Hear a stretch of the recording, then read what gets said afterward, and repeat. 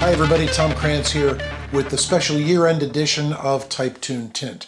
On today's episode, which is also available on video by the way, I'm going to look at the top 4 episodes of this podcast for the year 2022. And by top 4, I mean the 4 most listened to episodes. And I hope you'll stay with me for the next few minutes to hear about it. And maybe after that, subscribe to my podcast. First is the episode that featured Frank Lyman. Frank Lyman is a career educator who not only is a teacher, but he teaches teachers. He wrote this fabulous book that first kind of sounds like a textbook for educators. But what it really is, it's tips for not only educating children and educating teachers, but kind of educating ourselves on how to bring people into the whole education experience. I found some of it useful as a CPR instructor, but people who manage other people and who set an example for them in any kind of work environment, I think could find this book useful. Frank and I talked about some of the universal truths that are involved in not only what he wrote about, but in what we can all learn from what he wrote. You learn your response. And when I was in graduate school, I was very fond of this professor. He says, you learn your response, and you have to realize that. And he kept pushing that, and I didn't get it. So then, when one day I was teaching children, reading to them about the Chinese immigration, and then I asked them as a group, well, what did I just say? And nobody knew. The Chinese had it was actually Italians and banana carts in New York. So then I said, talk to each other. Everybody talked. Everybody just talked to each other. And by God, they all knew. And my whole career shifted at that point. And I went into pair learning half the time for the next 3 years in teaching there. And I think once I learned that, I put in practice this idea, and that's the origin of the well-known think, pair, share technique, which is now worldwide. So, and something that struck me about kind of what you just talked about is that it took them talking to each other to realize that they actually knew the answers to the question. Absolutely. Next comes Casey Kaufman. She is a former reporter in Philadelphia at my old TV station during the 80s, who then went on to become a major market anchor in Boston, and who then retired and discovered that, hey, she can draw. She decided to start sketching when she had time, and those sketches have become acrylic on canvas paintings, and she's done a lot of them, and she's really quite good. In our interview, we talk a little bit about a creative life, what that means, and how painting kind of found her instead of the other way around.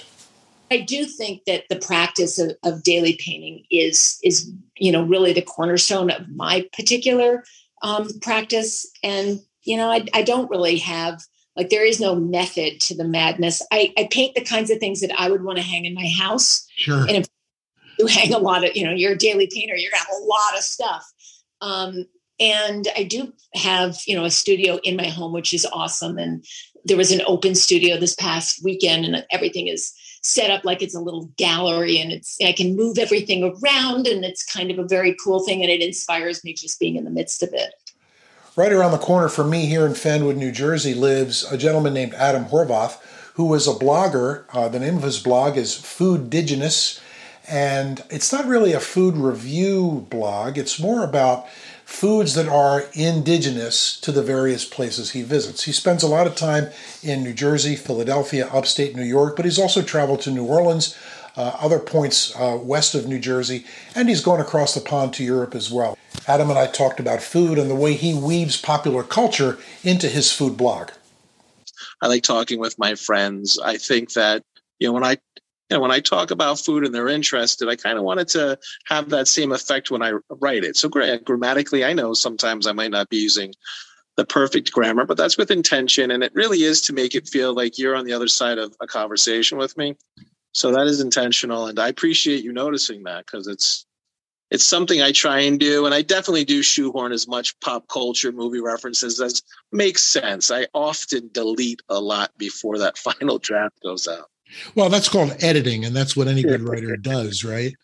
Right. So exactly. When you started doing this during the pandemic and at a kind of a down part of your life, in interviewing a lot of other writers, that they actually find inspiration in stuff like that, in kind of down times, maybe bad times in their youth and their adulthood.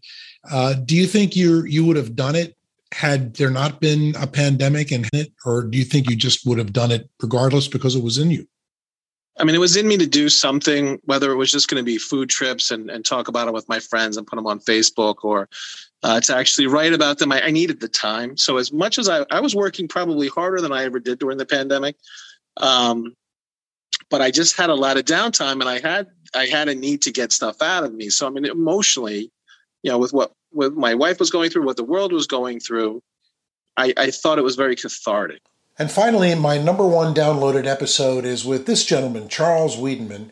Charles is from my old neighborhood in Northeast Philadelphia. The neighborhood's called Lawndale, and he wrote a book about Lawndale. His book is about his childhood experiences growing up in the 70s. I grew up kind of in the 60s and 70s. I'm a little older than him, but we both share a lot of the common experiences of living in a working class neighborhood at a simpler time. Our parents, worked hard for a living, and we played hard at a time when there was no internet, no cell phones, no video games. We found things to do just outside in the street with things like wiffle balls and broomsticks and the wires that hung overhead. Charles and I talked a lot about some of our common experiences. If somebody had some hockey sticks with the plastic, blade and the puck that would go down the sewer, the littlest guy was hung by his feet, and they'd get the puck out. They played wiffle ball and, just red light, green light, and Mother May I, and, hide and go seek, and just all that sort of stuff. You just played in the street and riding your bikes and, just traveling around back in the woods and Tokenie Creek and building forts back there. And yeah, we like to be outside, in the sunshine and just creating our own kind of fun. And, as long as we're home, by the time the streetlights came on, you had to come in, but if you made it all you had to do was make it home by dinner. And during the day, you were just miles away. Your parents had no idea where you were. You could have been killed, and they wouldn't have found out for a couple of days, man. Exactly. But everyone did it. You were just gone, and we would go really far away. You knew if you had ridden your bike for a few hours, you probably should turn back because the sun's starting to go down, and we got to start heading back. And you would just find your way back to your neighborhood. Yeah, it seemed between playing and traveling blocks away, and then like when you went to Lawndale Elementary. I went to Franklin Elementary, which is south on Rising Sun Avenue. But, I walked to school from first grade all the way to sixth grade. And then I walked to junior high, which was Creighton up Tabor Road. And, between walking to school and then, riding our bikes, God knows where, I don't see that happening today. If everybody's so scared of their kids and, with good reason, there's a lot of creeps out there and people I think they're much more protective of their kids than our generation was because there wasn't as much to worry about back in those days. Or maybe there was and our parents just didn't. I don't know. What do you think?